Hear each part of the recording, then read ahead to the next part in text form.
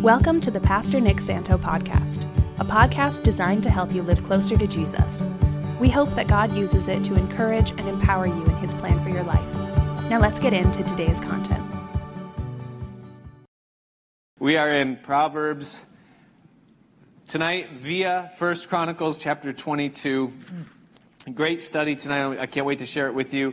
In the days pre-modern warfare, before there was tanks and Humvees, back in the days when they used horses and chariots and things for battle, when one side of a contingency would prevail over the other side, one of the things that they would do, because they would have all these horses and all these dead men, and they didn't know what to do with the horses, and they didn't want to leave the horses so that the enemy army would have resources, but they didn't want to kill the horses because it's not really the horse's fault, you know, why people are fighting with each other. So what they would do is that they would do something called hamstring the horses. And so they would just kind of slice one of the tendons in the rear of the leg, and the horse would then live with some quality of life, but it would no longer be able to be in battle. And so they would hamstring the horses to kind of incapacitate them from doing any further damage. And so tonight what I want to talk to you about is how to hamstring a sloth. That is actually the title of the message, How to Hamstring a Sloth or Incapacitate, which kind of sounds like a paradox, because why do you need to hamstring something that doesn't do anything anyways? But you'll find out eventually as we move through our study tonight. But I want to introduce you two more characters that are front and center in the book of Proverbs. One of them we saw a glimpse of in the shadows of last week's study. This character that we meet consistently throughout, his name is Diligence, or the diligent man or the diligent woman. And then the other character is the nemesis of the diligent, and that is, of course, the sloth, or what's much more fun to say, the sluggard, as he is sometimes referred to in the book of Proverbs, this whole thing.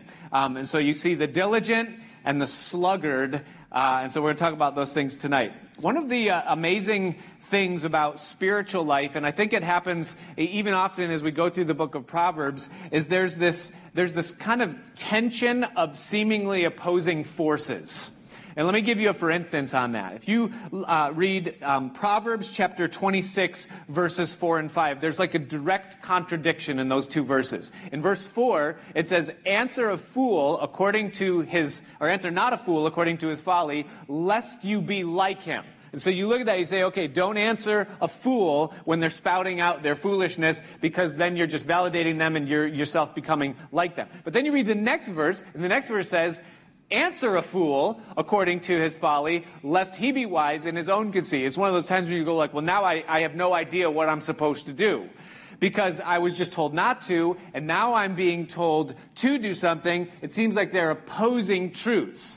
And so there's this tension that kind of exists between these two things, and you think, well, I'm not really sure exactly which one of those I'm supposed to do. And the whole idea is that there's truth in the tension of those two opposing things. And so the truth that exists in that tension essentially is that you can't win with a fool.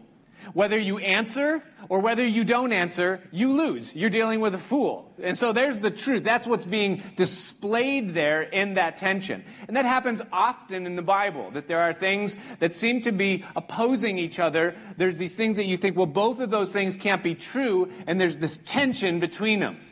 And sometimes the truth that is being portrayed is in the tension that exists between what seems to be opposing points or things that are saying. And so as we look at these two characters, the diligent and the slothful, it is yet another instance where there is tension in the Bible. Because these two characters both exist. They live on the same planet, but they live in different worlds. They're so different. And yet, here's the part that's difficult, is that they both exist in the same body. So these two things that are so diametrically opposed to one another, both of them live inside you and me. And that creates tension. And there's some truth in that tension that instructs you and I so that we know how to live our lives the right way. There's other places where there's tension. And I don't know if you can sense or feel the tension that exists between those two in your life. I know that I can. I know that there's a part of me that when I see my kids, I know that I want to capitalize on every possible moment that I have with them because I realize I'm not going to have them for all that very long. But there's another part of me that seems equally as strong, if not stronger sometimes, that just wants them to go to bed early. That's a very real emotion that I have. There's a part of me that really wants to wake up in the morning and go to the gym and hit it hard. But there's another part of me, equal and sometimes greater, that just wants to take another rest day.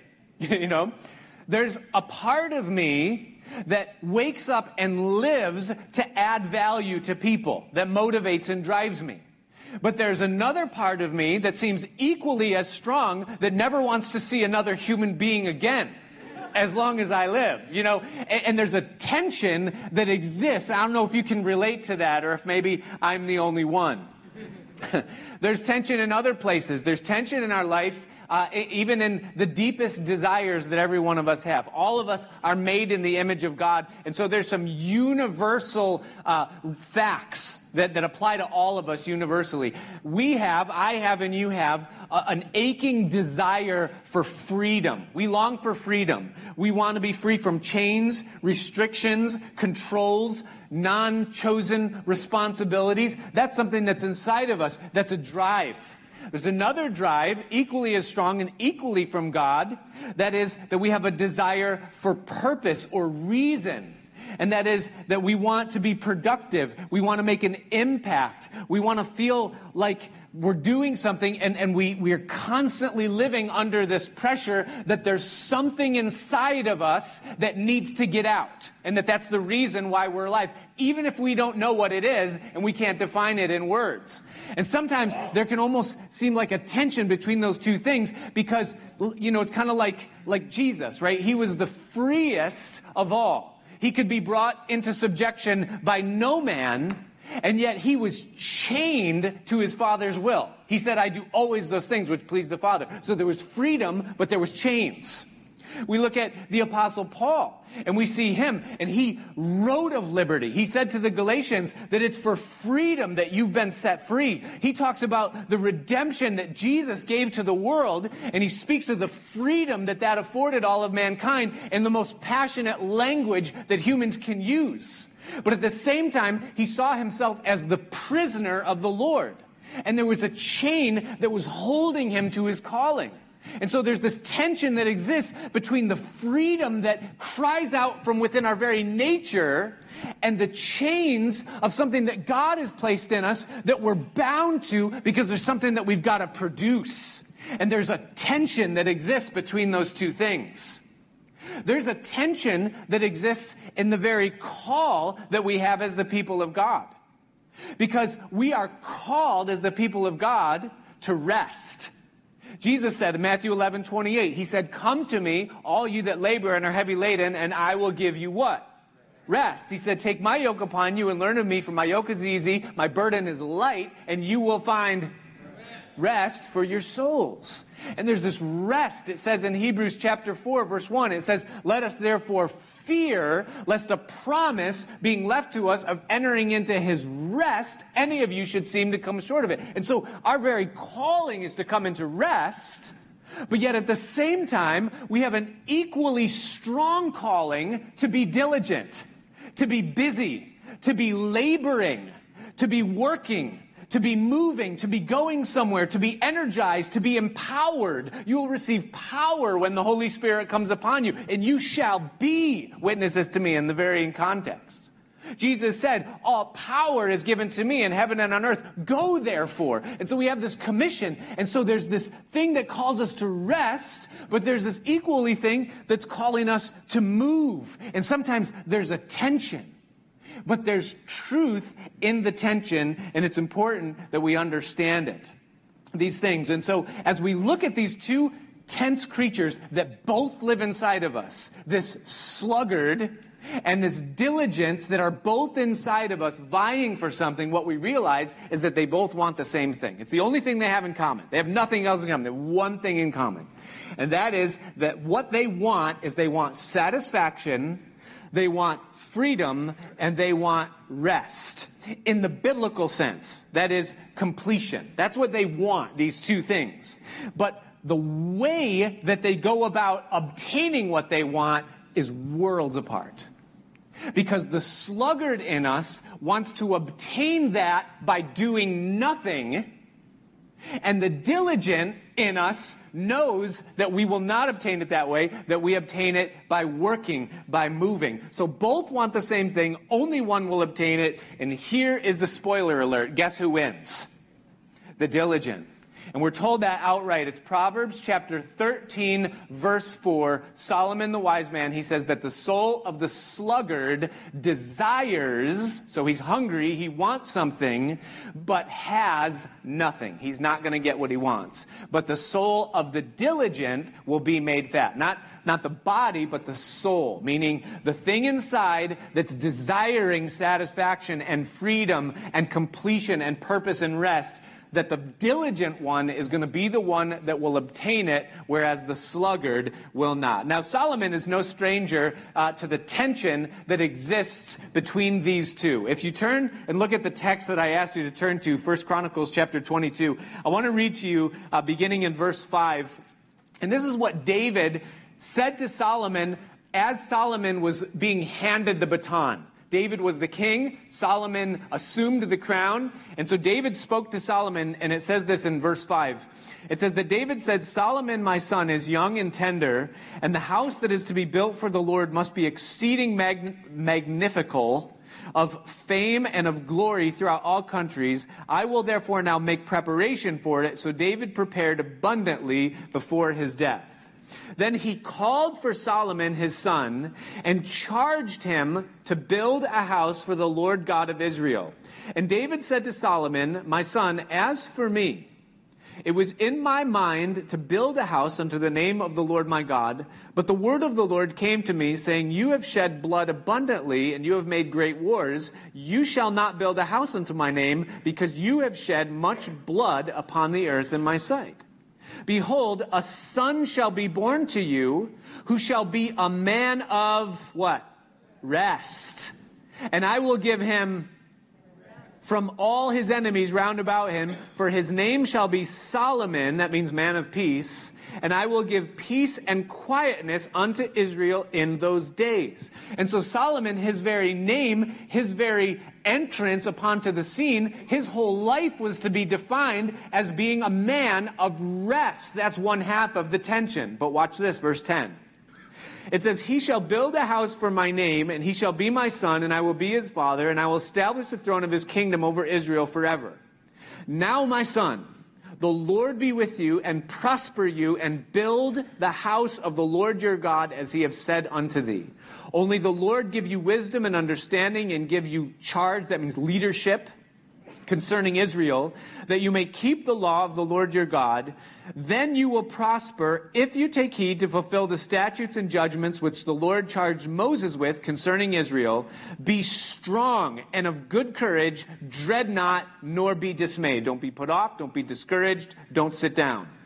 Now behold, in my trouble, said David, I have prepared for the house of the Lord 100,000 talents of gold, and 1,000 talents of silver, and of brass and iron without weight, for it is in abundance. Timber also and stone have I prepared, and you may add thereto. You can gather even more supplies.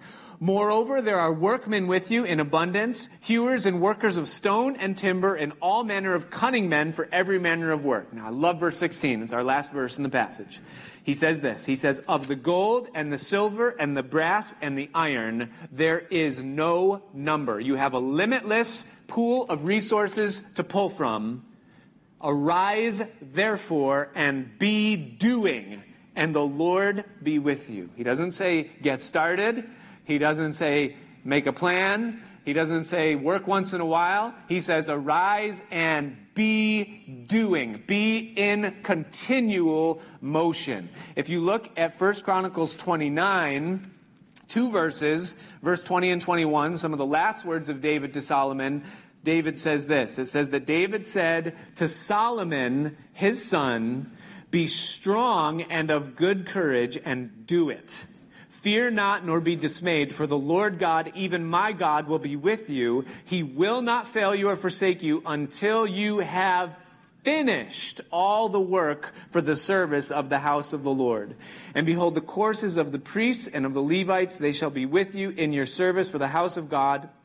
And there shall be with thee for all manner of workmanship, every willing, skillful man, for any manner of service. Also the princes and all the people will be holy at your commandment. Now, I love this because it illustrates the tension.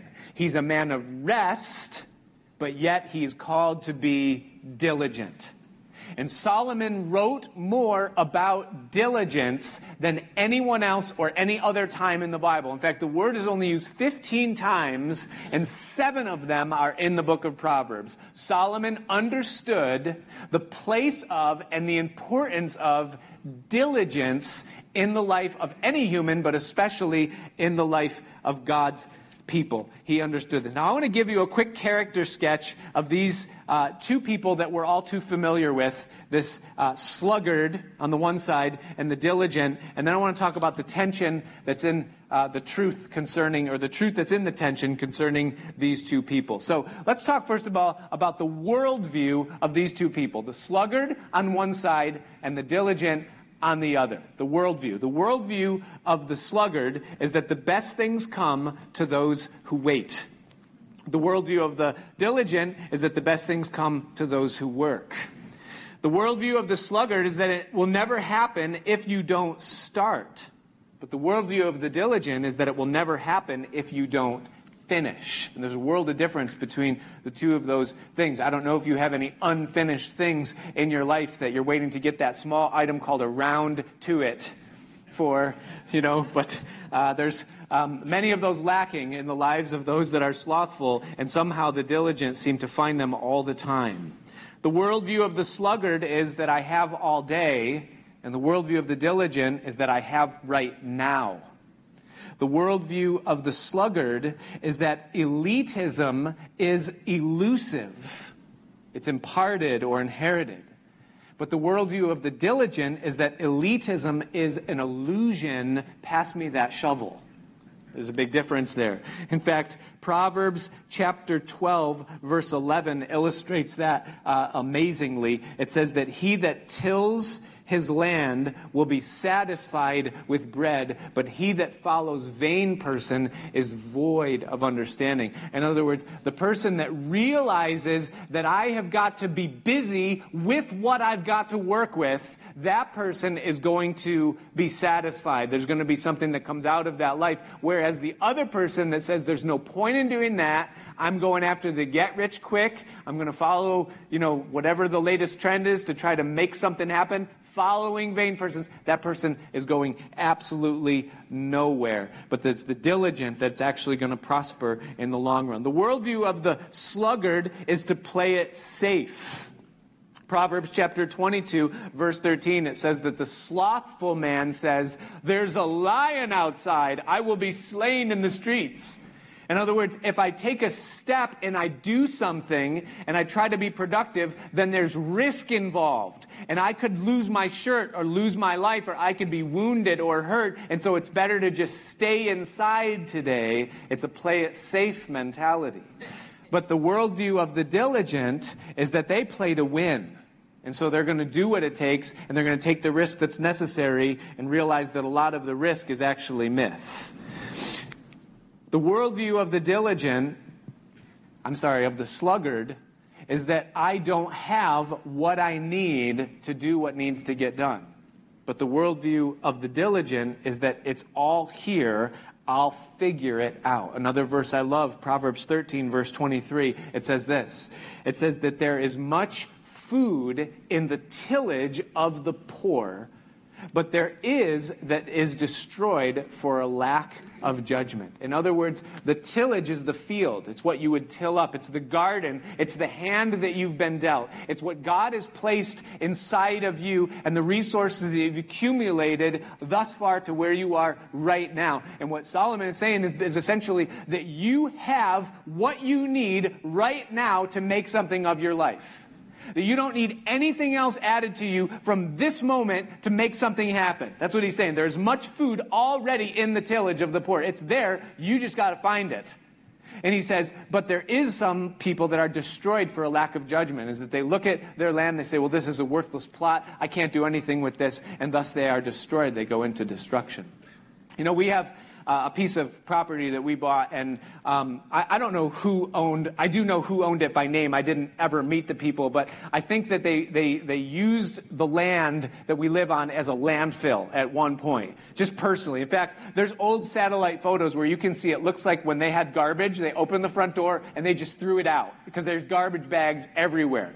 And I could tell stories about the things that I have found in the soil, just raking leaves. I have found a headless, talking Pee Wee Herman doll. Remember those? I found a headless, talking Pee Wee Herman doll. I was like, this is sick. You know, who would even have this, you know, to begin with? We have found garden tools. I found the chassis of a 1970-something Volkswagen Bug buried surface deep in I mean, it is unbelievable what's there. You'd never know that any of that was there. And that's what some people's lives are like that, is that there's things there, but because we can't see it right on the surface, we say, well, I just don't have what I need. There's much food. I don't have what I need. The diligent say, I'll figure it out. The worldview of the sluggard is that I'll lay down to enter rest. But the worldview of the diligent is that I will labor to enter rest. In fact, that's actually a verse we'll get to in a bit. The worldview of the sluggard is that the truly free person has no chains. But the worldview of the diligent is that the truly free person chooses their chains. And there's a world of difference between the two. How about the ambition? What drives, what motivates the sluggard and what motivates the diligent?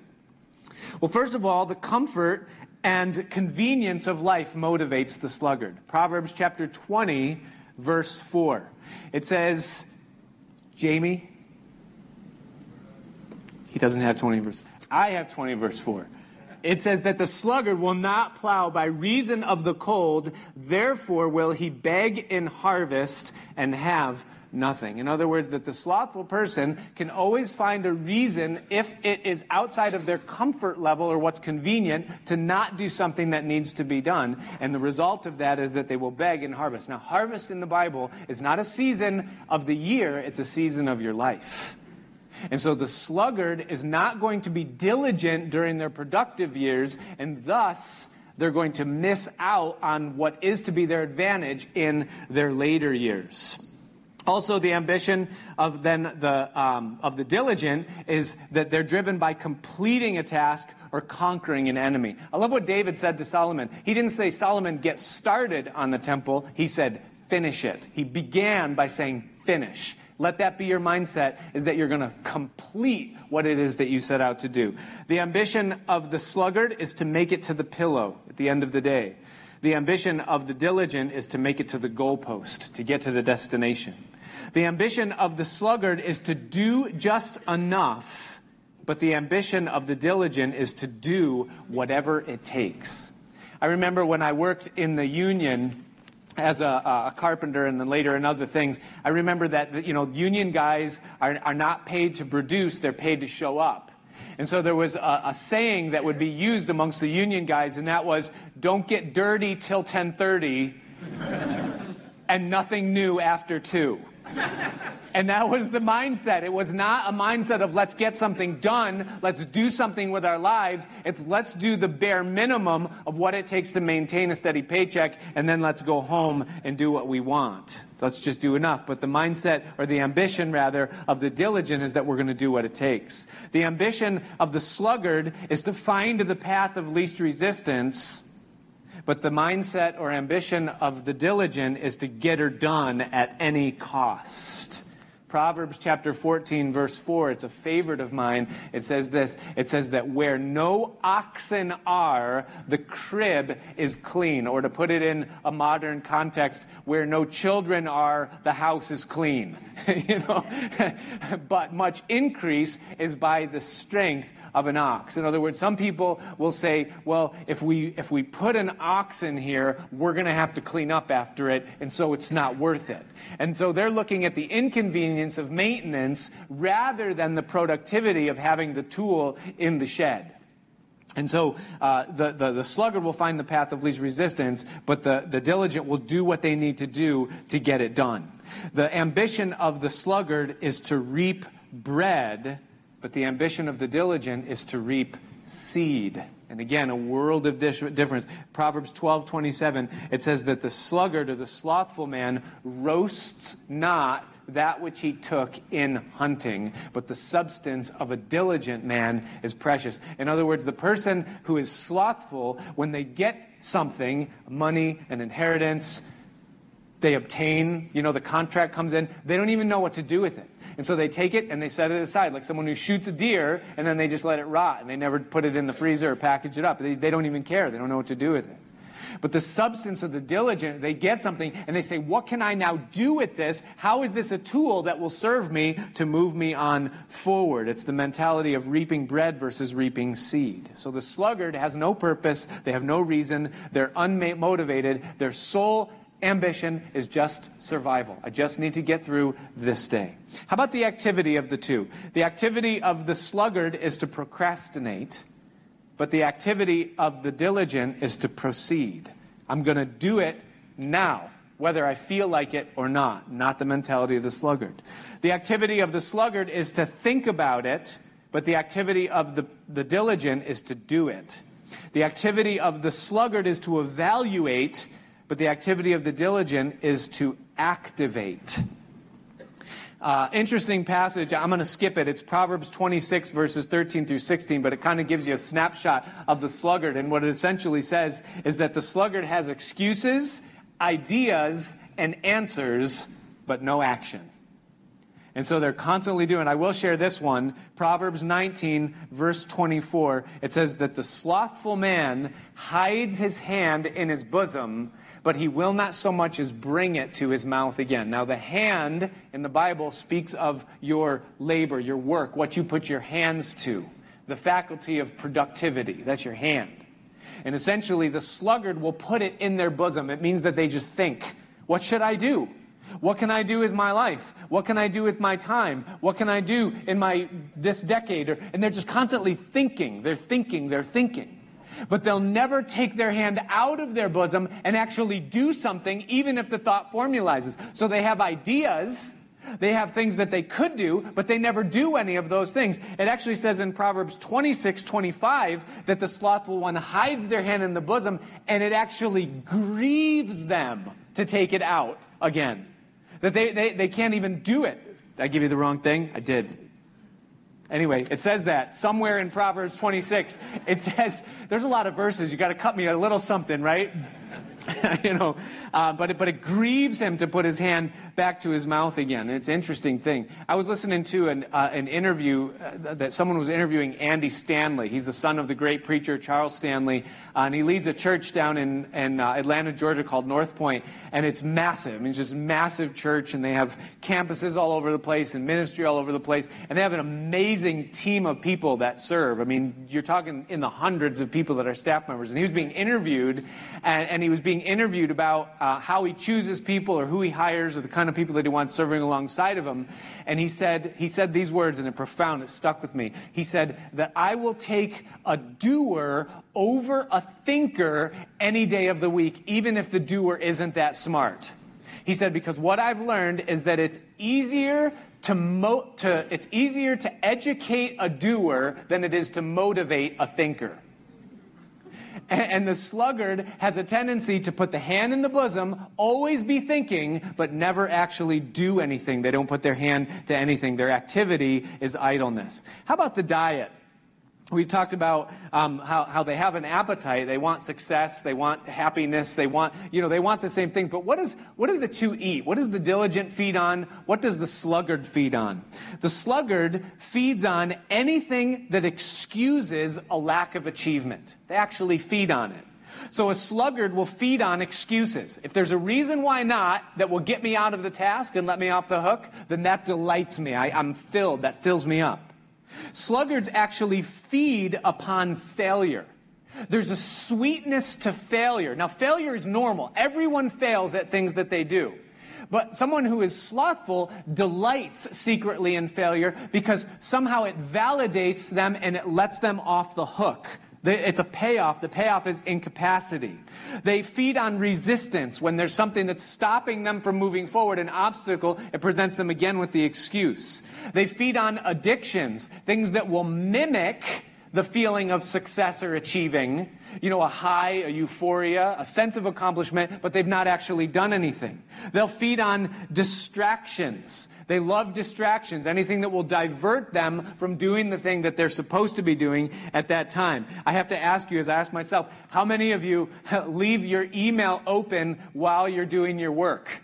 Dangerous, right? How many leave the internet browser open while you're supposed to be working? It's a dangerous thing because it's a distraction. It's pulling us away. They feed on amusements. They feed on the pursuit of pleasure. Here's a good one. Many people, slothful people, actually feed on sicknesses and weaknesses and infirmities. They actually take delight in it because somehow it lets them off the hook. It validates the fact that they're being idle, and so they feed on it. There's something sick about it in it, which we'll talk more about later. All of those things represent an absence of hope. The slothful person, all of us, if we have that in us, it's an absence of hope, is that we have no hope. Now, the diligent, what do they feed on? The diligent feed on hope. They feed on promise. They feed on faith. They feed on victory and accomplishment. They feed on improvement. They feed on opportunities. They feed on the expense of productive energy. They feed on solving problems, facing challenges, and overcoming obstacles. That's what diligent people feed on. When those things come, the diligent rise up because they desire to move forward. How about the conditions that surround the life of the slothful and the diligent? The conditions that surround the slothful, first of all, is stagnancy. There's a deadness. There's a lack of movement. There's a deep fatigue. Proverbs chapter 19, verse 15, it says that slothfulness casteth into a deep sleep. There's a fatigue that will come over the life of a person who's stagnant and not moving. It says that an idle soul will suffer hunger. Depression is often characteristic of someone who doesn't want to move. That doesn't mean all depression is because of that, but it can be and often is. It's a swamp-like environment. A swamp is where there's everything flowing in, but nothing flowing out. And that person ends up immobilized. Proverbs chapter 15, verse 19. Listen to this. It says that the way of the slothful man is a hedge of thorns. The way of the slothful man is a hedge of thorns. That they come up and they're stuck. They're immobilized. They can't move. If you've ever been caught in wild rose, that's what happens. Every movement stings, and so you're just stuck. My kids, we have more wild rose on our property than I've ever seen anywhere. And my kids, you either play in wild rose or you don't play outside. That's kind of how it is. And so they have this thing that they created. These are my two younger boys, 8 and 6. And they created this thing called the Thorn Dome Dare. And here's what they did, is that they cut a path through the thorns, and it's like a dome because it's all overgrown. And so they have this big dome, this cave that they cut right through, and all of the clippings of the thorns fell on the ground. And so the Thorn Dome Dare is, can you make it through the dome barefoot? That's the dare. And so Noah, my 6-year-old, he came in 2 days ago, all scratched up and ecstatic. He goes, "Dad, I did it." "You did what?" He goes, "I did the Thorn Dome Dare." "You did what?" "I did what?" And then he explained to me what it was. I said, "Well, who came up with this dare?" He goes, "Riley." I was like, "Oh, sure. Okay, now I understand." Here was the thing that struck me about it, though, is here he is bloodied and wounded, but he was excited. And the reason he was excited is because he did it. He overcame the resistance and the obstacle, and though there was pain involved, he accomplished something, and I saw the elation that was in his spirit. And thus it says concerning the way of the righteous is made plain. There's a clarity.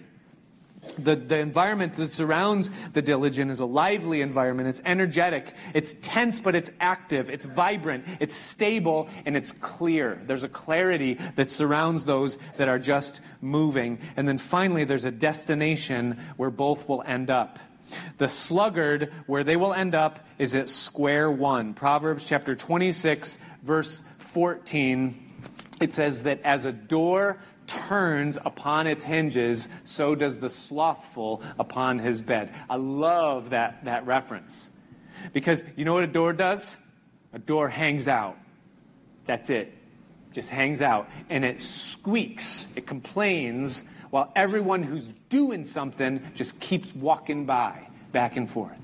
That's what a door does. But the sluggard doesn't go anywhere. They just stay right where they are. Oftentimes, they end up mentally ill to some degree, isolated and alone. Proverbs chapter 14, verse 20 says that the poor is hated even of his own neighbor, but the rich has many friends. Often there's isolation, and ultimately there's a prison. Proverbs chapter 12, verse 24, it says that the hand of the diligent shall bear rule, but the slothful will be under tribute. That there's a chain of taxation in that thing. And so the sluggard, though they feel they're free from responsibility, yet they're imprisoned by stagnancy and tormented by their own non-productivity. That's where they end up.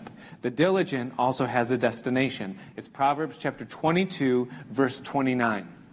And it says this, it says, "Do you see a man who is diligent in his business? He shall stand before kings. He shall not stand before mean men," average men. In other words, the diligent person is going to continually advance, and there is no limitation to the open doors, the opportunity, or the experience of blessing that will come into the life of a person that moves. So there's your character sketch of these two in a 360-degree fashion, looking at every part, what they think, how they are motivated, what they move, what they do, what their life looks like, and where they end up. That is the sluggard, and that is the diligent. So you ask the question, you say, well, I recognize that two of these people live inside of me. I have a little bit of the sluggard, and I have a little bit of the diligent. So where's the truth and the tension, and how do I hamstring the sloth so that the diligent can run? What's the deal? So what I want to do is I want to expose the truth and the tension, and here's where it is. It's Hebrews chapter 4, verse 11. It's one verse, it's very simple, and it gives the answer. Paul, or whoever wrote Hebrews, said this. He said, "Let us therefore labor to enter into that rest, lest any of you fall after the same example of unbelief." In other words, what the writer is telling us is that the way to experience freedom and satisfaction and a sense of reason and laying your head on your pillow at night and experiencing life in its fullness is not going to come by sitting down and waiting for it to just come to you or happen supernaturally or have it handed in some way, but rather there is a labor that's associated with reaching that place. When God promised Israel a land, the promised land, it was called the land of rest. There was a diligent command that they were to go in and they were to take it by force. They were to labor to enter into the rest. It was not handed to them. God helped them, but he did not do it for them. And the same thing is true for you and I. God has something for us. Jesus said in John chapter 15, verse 5, Jesus said, "Herein is my Father glorified. If you abide in me and my words abide in you, then you shall ask what you will." And that's not the verse. That's my fault. Again, is that 15:5? That's 15:7. Is 15:5 in there? 15:5, take my word for it, look it up, read it. 15:5, Jesus said that if you abide in me and my words abide in you, then you will bear much fruit.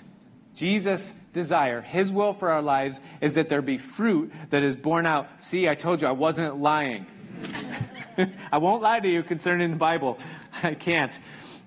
I want to read a quote. It's a man named Bronislaw Malinowski. He was a Polish anthropologist, and he said this. He said that freedom in its essence is the acceptance of the chains which suit you and for which you are suited, and of the harness in which you pulled towards an end, chosen and valued by yourself and not imposed.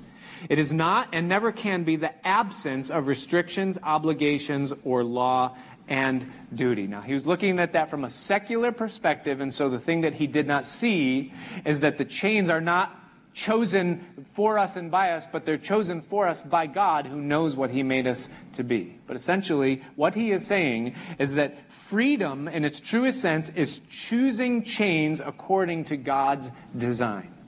And I want you to realize that that's exactly what Jesus said, or meant, when he said, "Take my yoke upon you and learn of me.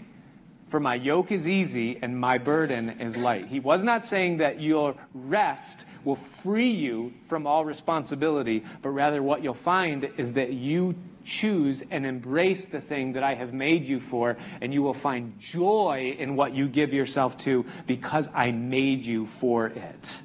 So we labor to enter into his rest, and that labor is diligence. We are to diligently pursue what it is that God has for us. So quickly, 4 things as we close out. 4 things that anyone can do, whether you feel like you're stuck or feel like you can't or you don't know how or where to start. Here's what you can do. Number 1 is if you need something, if you feel like you lack something, then ask for it. If you need something, ask for it. I want you to think about Solomon for a half a second. Remember Solomon? What did David say? He's younger, he's young, he's tender, he's a youth. He was a little kid. He was probably 15, 16 years old when the crown was laid upon his head. And he was charged with not only building the temple, but leading the entire nation of whom David had now set up and established. And Solomon, if anyone, had a reason and the ability to make an excuse, it was him. Build the temple. I don't know how. Well, here's the plans, but I'm not an architect. I didn't go to college. Lead the people. Be diligent. Teach them the ways of God. I don't know the things of God. I'm not a rabbi. He could have made any excuse, and he would have been justified and let off the hook for it because of his age. But he didn't do that. You know what he did? He realized that he lacked something. So when God said, ask, he said, God, if I'm going to do what you've called me to do, then I lack understanding and wisdom and people skills, and I'm going to need you to impart those things to me so that I can do what you've called me to do. Now, what did Jesus say to you and I? Now, John chapter 15, verse 7. Jesus said, if you abide in me and my words abide in you, you shall ask what you will, and it will be done to you. In other words, God has something for us to do, and he's called us not to make excuses of why we can't or to buckle under the resistance that we'll face, but rather we're to ask him to impart to us the things that we need. What do you need? Lord, I feel this drive inside of me. I don't know why, but I want to write gaming software. I don't know the first thing about computers. I don't even know if I could turn one on. Then ask, Lord, put me in the path of the right people. Show me the resources that I'm going to need to do this, because I don't know how to do it. Ask for the things that you need. The second thing all of us can do is that you can move. You can move. Stop thinking, stop talking. Proverbs chapter 14, verse 23, it says this. It says, in all labor there is profit, but the talk of the lips tends only to penury or poverty, leanness. In other words, I can move. I don't just talk about it, do it. Mercy. I'm going to keep going. The next thing you can do, number 3, is that you can identify your enemies. Listen to this. This is profound. Proverbs 26, verse 9. Solomon says this. He says, a thorn goes up into the hand of a drunkard. A thorn goes up into the hand of a drunkard. Now, again, the hand is the tool of productivity, of diligence, and drunkenness is the pursuit of a given pleasure. And so what he is saying is that there are things that will put a thorn or a disability into your ability to be diligent or to be productive. And what we must be is understanding of what thorn has the potential to disable my hand and to keep me from being diligent. Drunkenness is whatever medicates, intoxicates, distracts, distorts, displaces, dilutes, or depletes the resources that I have and keeps me from doing the things that God has. I ask you, what's your favorite distraction? That's the thorn that will go up into your hand and stop your destruction. You know what mine is? This crucified me. I read this word and I was like, that's me. You know what it is? Infotainment. Infotainment. I love useless knowledge, just learning stupid things. Sometimes they're not stupid, sometimes they're helpful, but it's just infotainment, clickbait, that kind of stuff. That's my weakness, and I have to know that, and I have to be violent with my enemies. For others, it could be gaming, internet browsing, staring at their phone, shopping, spending too much time on social media, watching too much television. All of those things steal our productivity. They're sweet distractions, but they keep us from our purpose, our diligence. And then number 4, anyone can do this, is that you can serve the season that you're in. Proverbs chapter 28, verse 20 says this. It says that a faithful man will abound with blessing. A faithful man will abound with blessings. You know what a faithful man or a faithful woman is? It's someone who just takes the next step. They're faithful. They're steady. You say faithful to what? The answer is yes. You are faithful. You're just faithful. You keep going. You take diligent and consistent steps. You do it now.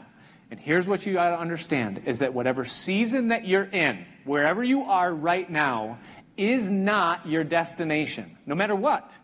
The season that you're in right now is just a part of the path taking you to where you're going next. And so you keep moving and you serve your season. If you don't serve your season faithfully, then you know what happens? You get stuck in it. And you become like the door that just goes around and around. And so wherever you are right now, you do it with all of your heart. You do it hard. Go hard with what you're doing right now. That's what the diligent person does. You know what happens? Is that things happen. I don't know what things, but things happen. What's the prize for the diligent person? The prize is the glory of God and the enjoyment of life. Is that you have a sense that you're fulfilling God's purpose. I saw a verse this week that blew my mind. It's 1 Chronicles chapter 29, verse 19. And it says this. This is David. God said did I give you the right thing? Man, this is just not working out. Too many verses for one study. I'll learn from it, don't worry. It says that David said, "Give to Solomon, my son, a perfect heart to keep your commands, your testimonies, your statutes, and to do these things, and to build the palace for the which I have made provision." And then, is that the right thing? You know what? That's not it. Maybe it is. Here's what David realized. I'll sum it up for you. I'll get you the verse for next week. Here's what David said. He said, that God gave me the plans for the tabernacle, and I wrote them down, and it was his hand. And the way he said it is just so amazing, because what it means is that David literally, he sat down and he began to just think through the way that the tabernacle was supposed to look and how it was supposed to be designed. And he actually took the ruler, he took the calculator and made the dimensions. He drew the whole thing up. And then he said, this is the tabernacle that God inspired me to draw up. And no one ever thinks about it as being David's design. Everyone says it was God's temple, and it was. But see, David did it unto the glory of God. Do you see the connection? And so what comes out of our life as we pursue what's in front of us right now diligently is that we feel like we did the work, but then we look at it and we realize that it was God that was doing it in us and leading us through it. And so we enjoy it, but it's for his glory. And so his kingdom is built, and we get to enjoy it along the way. It's an amazing privilege that we have. It's his glory. In this room right now, right as we sit and listen, there are poets, writers, musicians, there are songs, there's software, there are businesses, athletes, personal trainers, there are pastors, authors, doctors, biologists, engineers, inventors, entrepreneurs, investors. All of those things exist inside of you. There are books that have yet to be written, innovations that have yet to be brought out. There are cures to diseases. There are solutions to problems. There is unimaginable brilliance that's represented in the trust of what's in this room. But sadly, most of it will go to the grave with us because we fail to diligently pursue and ask God what it is that He wants to do with our lives, in our lives, and through our lives. I read recently about the Wright brothers, Orville and Wilbur Wright. They are responsible for the first airplane. Because you can get on a plane because of their perseverance. They had a conviction that air travel was possible. They owned a bicycle shop in Dayton, Ohio, and they built the very first airplane out of spare bicycle parts. It took them 7 years and countless failed attempts, but on December 17th of 1903, the first flight was made in Kitty Hawk, North Carolina. They even relocated to a place where they knew the conditions would even be better. And here's why it took 7 years and many failed attempts. And this is how it applies to you and me, because nobody cares about the Wright brothers.